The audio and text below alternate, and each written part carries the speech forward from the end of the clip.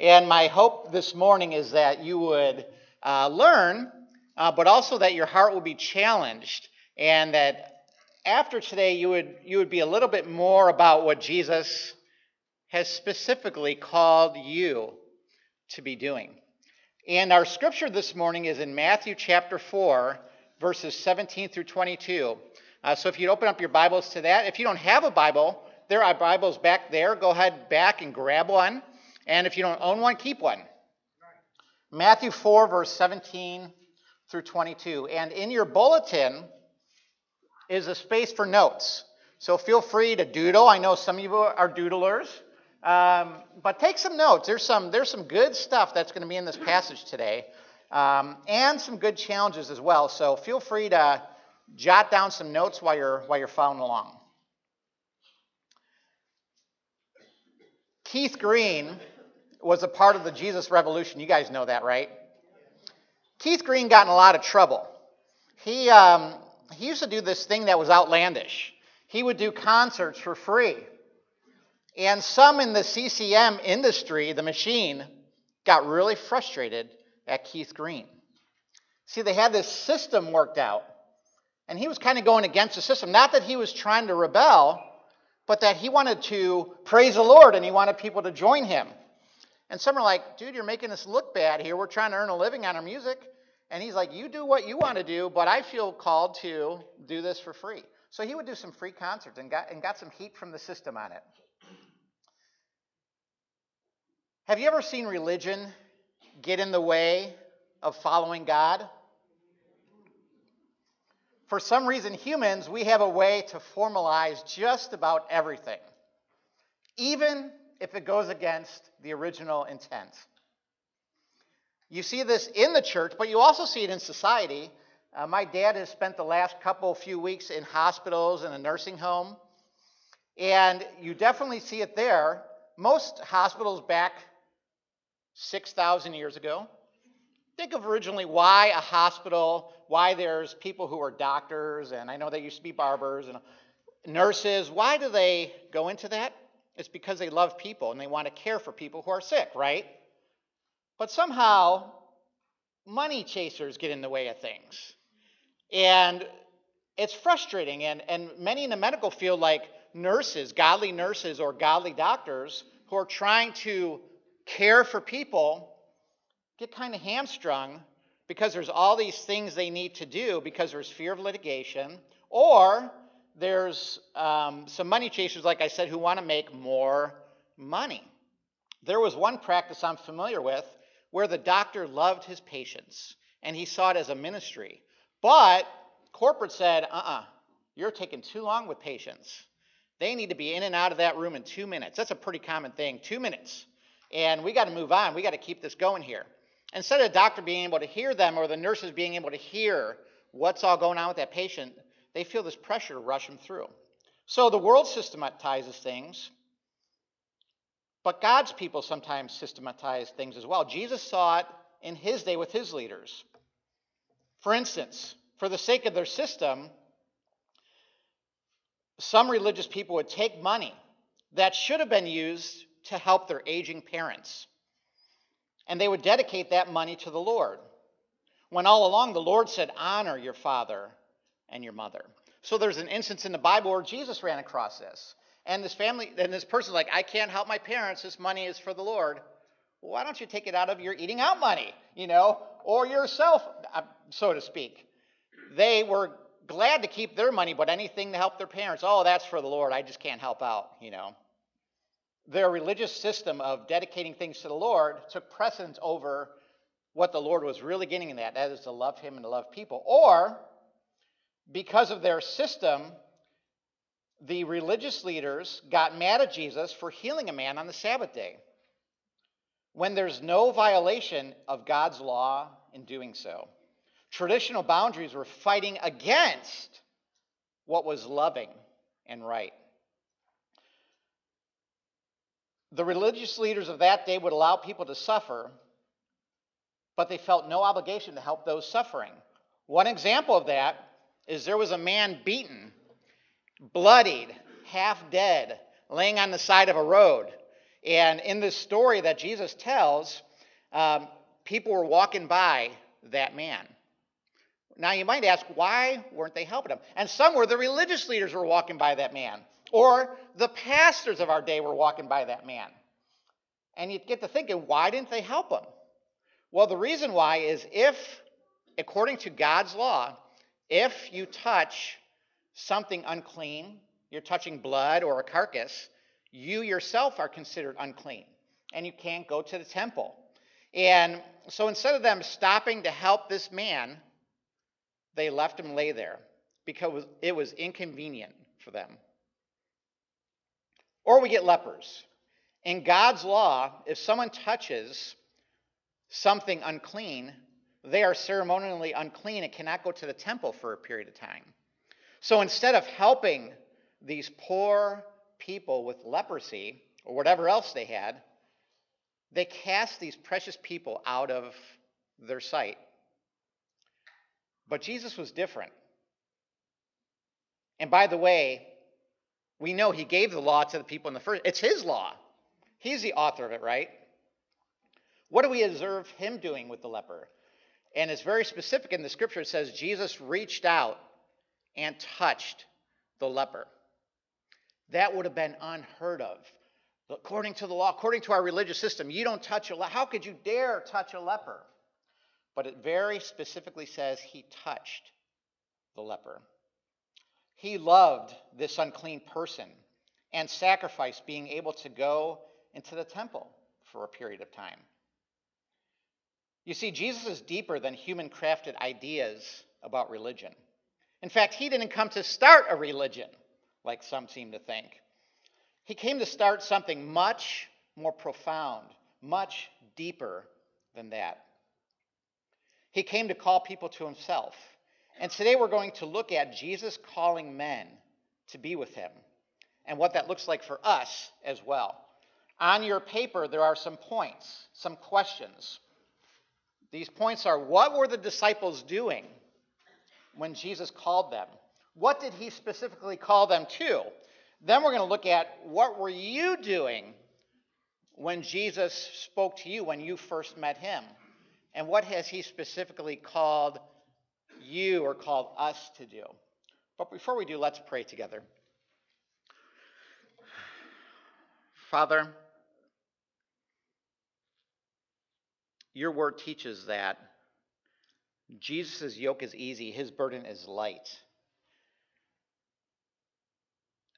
In a sense, it's very simple to follow you, although practically it gets very difficult sometimes. Our minds start wandering or whatever. Help us to purely follow you. Help us not to get convoluted by all the noises in society, but help us to be true Christians who follow you from our minds and from our hearts, Lord. Father, I pray that your Spirit would open up our minds and our hearts to understand your word this morning. In Jesus' name I pray. Amen. So we're in Matthew 4, verse 17 through 22. Verse 17 says this: From that time Jesus began to preach, saying, Repent, for the kingdom of heaven is at hand. As JD mentioned last week, this is the key verse for Jesus' teaching and his sign ministry. Memorize this verse. I'll give you 10 seconds to memorize it. All right, time's up. Repent, for the kingdom of heaven is at hand. Question: what were the disciples doing when Jesus called them? Verse 18. While walking by the Sea of Galilee, he saw two brothers, Simon, who is called Peter, or Cephas if you like that better, and Andrew, his brother, casting a net into the sea, for they were fishermen. Now, behind me is a map of Israel. It's going to be really hard to read the places. So you'll have to download your own map. Or, if you want to, you could take out your phone in church today and pull up a map of Israel in Jesus' day. And this kind of, can anybody see that map, by the way? You can? I'm nearsighted, so I can't see anything. So you'll have Jerusalem down there if you can't see that well. You have the Dead Sea. Going up is the Jordan River. That's the Sea of Galilee, the upper waterway. It looks like a harp. That's where Jesus spent most of his ministry, in Capernaum and Chorazin and that area there. When he crosses and talks to the demoniac, he crosses the Galilee and goes to the Gadarenes or Gergesa. And so he's kind of spending the majority of his time up there in Galilee. And I think, JD, you talked about that last week as well, right? So as we're walking through what Jesus did with his disciples, kind of keep this map in your mind or on your phone. So we need to know this. This was not the first time these guys met Jesus. If you look at John 1, verse 35 through 51, you'll see that they've already had an interaction with Jesus in the past. Earlier, John introduced two of his disciples, which are Andrew and Simon Peter, to Jesus and said, "Behold, the Lamb of God who takes away the sin of the world." These guys left John and followed Jesus. They gathered immediately afterwards, both Philip and Nathanael, and followed him. So there's four. These four followed Jesus through Cana, the hometown of Nathanael, by the way. They were together with him during the first miracle of Jesus in Cana when he turned the water into wine. They went with Jesus to Nazareth, where he was rejected. And then they went to Capernaum by the Sea of Galilee, which became Jesus' base of operations. He then went up to the temple with the four for the Passover and cleared out the temple for the first time in John chapter 2. After that, they headed out to Galilee, but Jesus had, the scripture says, he had to go through Samaria. Now, Samaria is between Jerusalem and the Galilee. Samaria is a dirty place where people don't like to go. Some of you probably already know this. So a lot of people would go down through the mountain range into the desert and walk along the Jordan River basin. But Jesus, it says in Scripture, had to go through Samaria. And that's where he met the woman at the well near Sychar, which is right smack dab in the middle of Samaria. And the four were with him. So they met a woman at a well in Sychar. And they're totally confused still at that point. After Sychar, they continued their journey to Capernaum, or as they like to call it out there, Capernaum. There they watched Jesus teach and confirm his message through miracles. He went into synagogue after synagogue teaching and saying, "I'm the man." So here we have Simon and Andrew. Simon was married. I don't know if you knew that or not. Both were fishermen, which means they weren't exactly Torah scholars. I think I've shared this before. Young kids used to go into synagogue, into school, and they would learn the Torah, and they would try to memorize the first 5 books of the Old Testament. Those who did really well went on to become more of like a protege, and some of them became rabbis and maybe even had their own school at some point in life or their own synagogue. These guys, not so much. They kind of weren't getting it. They weren't. Anybody here bad at memorization? I mean, I would be a Bible school dropout if they had us memorize the whole Bible. I can't even memorize, barely Martin Luther King's speech. I had to do that once, and I'm like, man, this is going to kill me. It was like a paragraph, But so these guys, I can relate with them. Eventually, the rabbi said to these guys, he's like, "Love you guys. Go about your father's business. Go fishing, So these guys went about their father's business and helped their dad fish, which, by the way, was a good career. Shelley, your Uncle Steve made his whole livelihood as a fisherman, right? He's a fisherman and a Christian. He could probably relate to these guys. So that's what they did. They were familiar with Jesus and saw him do some amazing things. And his teaching was phenomenal. He had what was called shmika, which means he had guts and he had passion when he would preach. Unlike the other guys who were kind of lackadaisical, this guy had some passion. He preached with authority. There was something about this man. So open your Bibles to Mark chapter 3, verse 13 through 19, or if you like Luke better, you can look at Luke 6, verse 12 through 16. It comes up with a list of the 12, the rest of the guys that Jesus called. So in this list, we see Matthew. Matthew was a tax collector, a businessman, not respected by the Zionists for sure. Thomas, anybody know what Thomas was? I doubt it. None of you know what Damas was. Get it? All right. Couldn't resist that one. The rest were traditionally zealots, according to tradition, all of them. We don't know that for sure, but if tradition's accurate here, that's what they were. You have Simon, the zealot, so we know he was a zealot, right? James, the son of Alphaeus, possibly Matthew's brother. Traditionally, he was thought of as one of the zealots. Thaddeus, traditionally seen as a zealot. And then we have Judas Iscariot. Interestingly about him, Jesus knew that Judas was going to betray him. I'm sure Jesus knew that he was stealing from their bag of money that they needed to buy things with. He knew this ahead of time. Also interesting, I found, some scholars suggest that Judas was actually what's called a Sicarii zealot, which is, Lauren, a group of what? It's not a sermon unless I get feedback from you. That's why I did it. Sicarii were a group of assassin zealots. They would carry the knife. And a lot of zealots worked against Rome. Zealot means to have zeal or to have passion.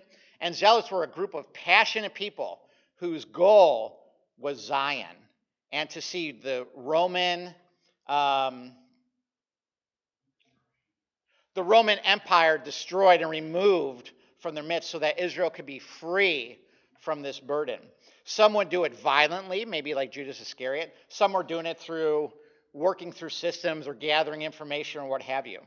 So they were passionate guys, nonetheless. What they did as far as a job, I don't think there's a full-time job for a zealot, but what they did, we don't know for sure. But what we do know is that all these men, at some point, were going about their normal life, the normal day-to-day, doing their thing, sort of like us. But one day, Jesus called their name. Jesus spoke to us and reached out to us while we were just doing our thing. Jesus changed their lives. Jesus reoriented their lives in a major way. They would still be fishing, right? Some of them, but they would be fishing for something much different than they were before. Verse 19. And he said to them, "Follow me, and I will make you fishers of men." What does that look like? When I was a kid, there was a video, maybe you've seen this video. It scared me to death. I used to fish a lot when I was a kid. My senior year, we used to fish almost every day after school.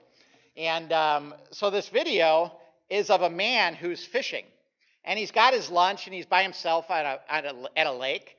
And he's fishing, and all of a sudden, he looks over, and he sees a shiny red apple. Anybody see this? Anybody know where I'm going with this thing? On the shore. And he's like, ooh, So he picks up the apple. He's looking at it. He's like, cool. Takes a bite of the apple. He's like, man, this is a good apple. Polished a little bit more. Takes another bite. All she's like, ooh. And it gets pulled into the water. The fish are fishing for men. And he's like fighting, and he's struggling, and he's getting pulled deeper and deeper into the water, and pretty soon he drowns. And then all of a sudden, like 10 seconds later, you see, plop, back on the shore, another apple. And when I was a kid, I thought, I'm never eating an apple on the shore, that's for sure. And I'm like, what a weird, twisted illustration of fishing for men, So what does he mean specifically by what he says to them? Follow me, he says first. Here's what it looks like. It looks like relationship. He was calling them to close proximity, to walk literally in the dust of the rabbi. He wanted them to be close, right with him. He called them into relationship. When Jesus called you, did he not call you into relationship with him? Follow me also looks like followership. He is the head. He leads. He sets the pace. We come behind him. They walked behind him.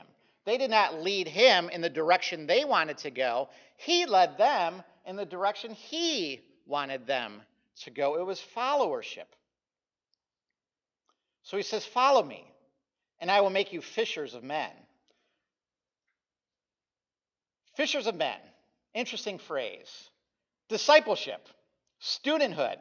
Picture, if you will, Mr. Miyagi and Daniel. My favorite discipleship illustration. Daniel did wax on, wax off, paint the fence, wax the car. And my favorite part of the movie was when he said, paint the fence, and Daniel said, I'm finished. And Miyagi goes, no. Or he asked him, like, other side or something like that. And what did he say? Both sides.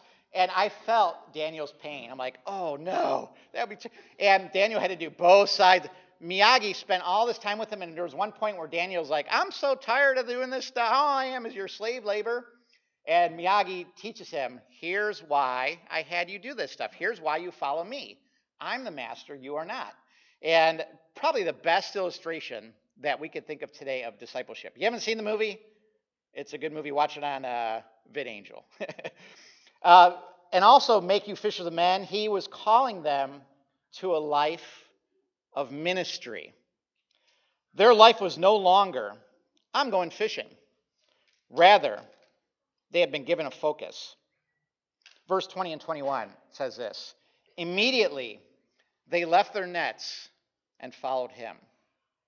And going on from there, he saw two other brothers, James the son of Zebedee, and John his brother, in the boat with Zebedee their father, mending the nets. And he called them. Immediately they left their boat and their father and followed him. Now notice how following Jesus is done on his terms and his timing, not our timing. Either they would follow or they wouldn't follow. The choice is up to them.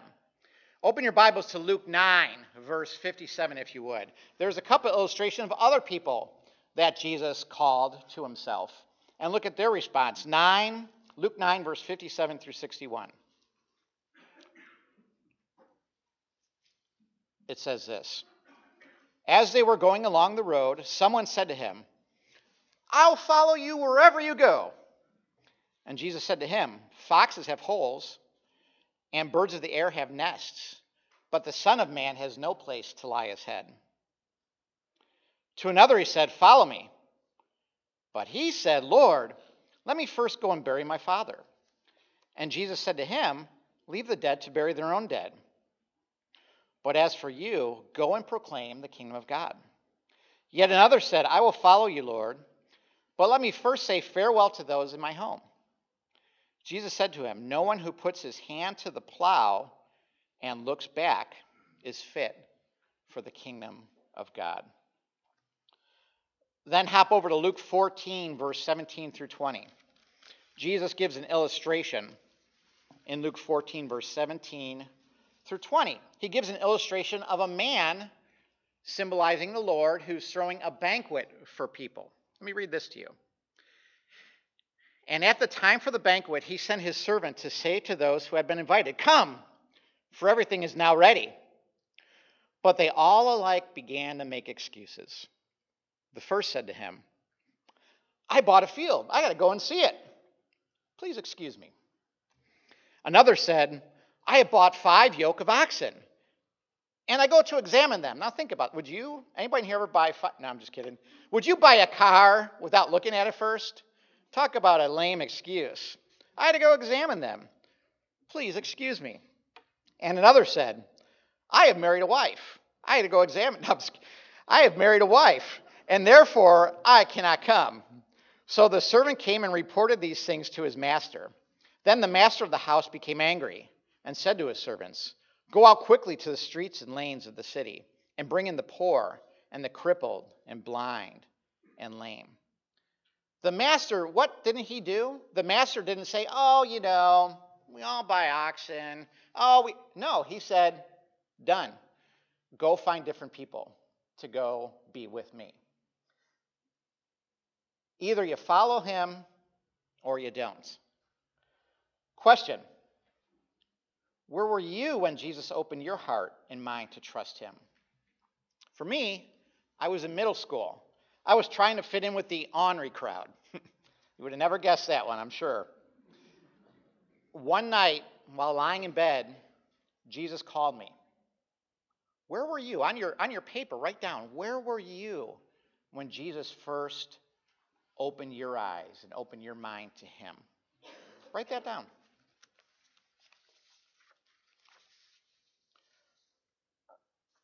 Another question. What has Jesus specifically called you to do? First, trust. Just as Jesus called these men to follow him, which takes massive trust, they left their livelihood, so Jesus has called us as believers to trust him. Imagine a person who says he or she is a believer and doesn't believe in him for anything. What sense is that? It would kind of be like a cook who you sit down, they cook a meal, you sit down and eat with them, and they just sit back. They don't eat their own food. Would you trust a cook that doesn't eat their own food? If you don't know, the answer is no. You should never trust a cook who doesn't eat their own food. So it is, as a Christian, we are called to trust. And it makes no sense that we live through life saying we trust him for salvation, but we're scared to death to trust him with what he says about us. We're scared to death to trust him with what he tells us to do. We're called to trust him. The second thing we're called specifically to do is to repent. Jesus reoriented the fishermen's lives when he called them. They couldn't remain where they were. There was a major change of course from sin, but also from their normal. Jesus has called us to repent as well, to turn from the way we were living, to change our mind, to reorient our lives, ourselves, and to follow him in the way he has told us to leave what is familiar and to pick up our cross daily and follow him. He isn't just fire insurance. He wants all of us. He wants a relationship. He wants followership. He wants to teach us and to have us join him in what he is doing right here, right now. In Acts 17, it says that God has appointed our times and places on purpose. We are here today in 2023 for a reason. Jesus doesn't only want us to trust him as Savior, but also as leader. You trust Jesus as Savior, but do you trust him as well as your leader? The Christian life is one of repentance and realigning ourselves to his purposes. We are constantly correcting our course to align ourselves to how he wants us to live our lives. So he's called us specifically to trust him, to repent, and to live a life where we often repent of things. And he has called us to ministry, is the third thing, all of us. While we are not one of the 12 apostles, as we see in this passage here, in fact, the office of apostleship, from how I understand Scripture, is limited to the 12 and Paul. Jesus has called us to a life of ministry. What does this mean? It means to serve him and others. It is a life calling.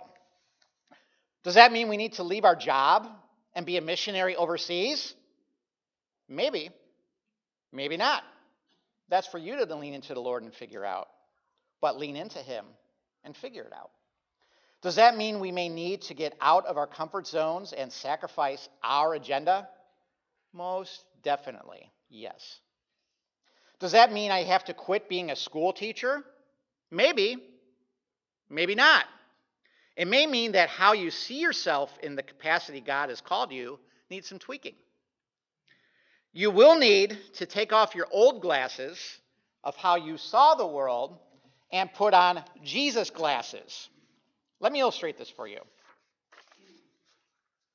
This bus driver is named Linda, and I want to read a story about Linda. I read this from a book that Mark Werdenbeck and I are going through, and this story really messed me up. I read it and I thought, oh my goodness, this is so good. And it really challenged me as a Christian. Mark, you too? It's a good story. Linda, the bus driver. Let me read this to you. Linda is a Metro bus driver who was featured in the San Francisco Chronicle. Why the article? The big news about Linda is that she loves the people who ride on her bus. A reporter from the Chronicle took that bus, and he couldn't understand what was happening on it. Linda, the driver, knew all the regulars. She learned their names. She waited for them if they were not at the stop when she got there. One day, the reporter watched Linda get out of the bus to help an elderly woman struggling with her grocery bags. Another day, Linda discovered that a woman in the bus shelter was new in town. She invited her to come over for Thanksgiving. There is story after story of Linda Wilson Allen connecting with and serving the people who rode her bus. She was always doing something. The stories don't seem especially noteworthy, but they became newsworthy.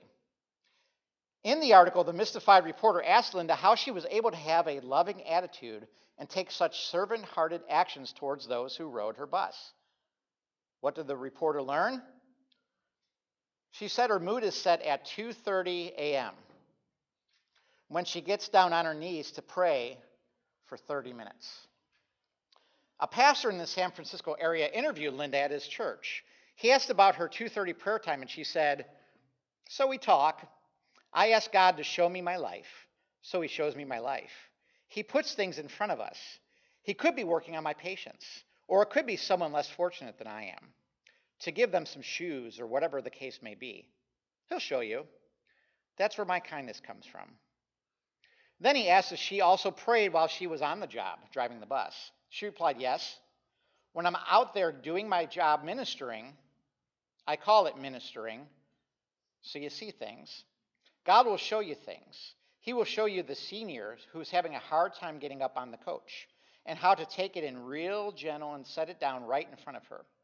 He'll teach you the one who's in the back who might not have all their fare. And he'll say, maybe they just can pay what they can. He'll teach you these things. He just shows you." She didn't call it driving. Notice this. She didn't call it driving.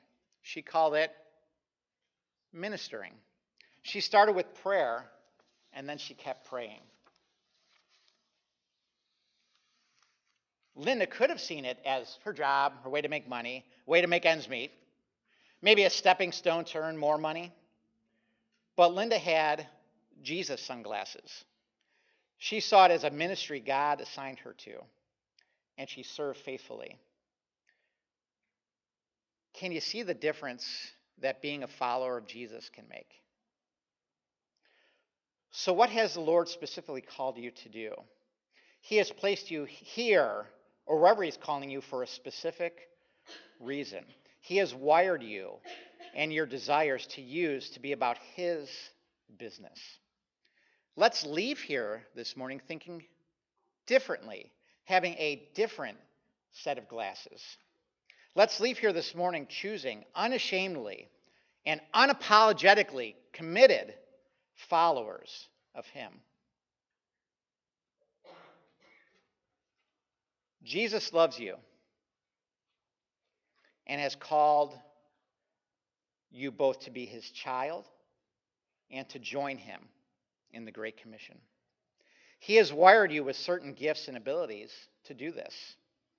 He has put you in a certain place because he wants you to share the gospel with the precious souls around you and to help this church become a healthy place. He is patient with you, but will not accept your excuses. So let's be about the high calling Jesus has called us to. And let's not grow weary, because we know he's coming soon. Let's pray together.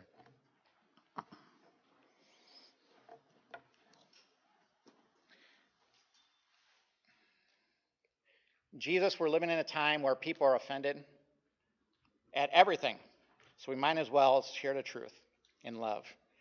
Help us to quit making lame excuses and quit letting our fears dictate our lives. Help us to quit letting busyness and scrolling distract us from serving you. Help us to learn what you want us to do and then help us get at it. Jesus, we know our time is short.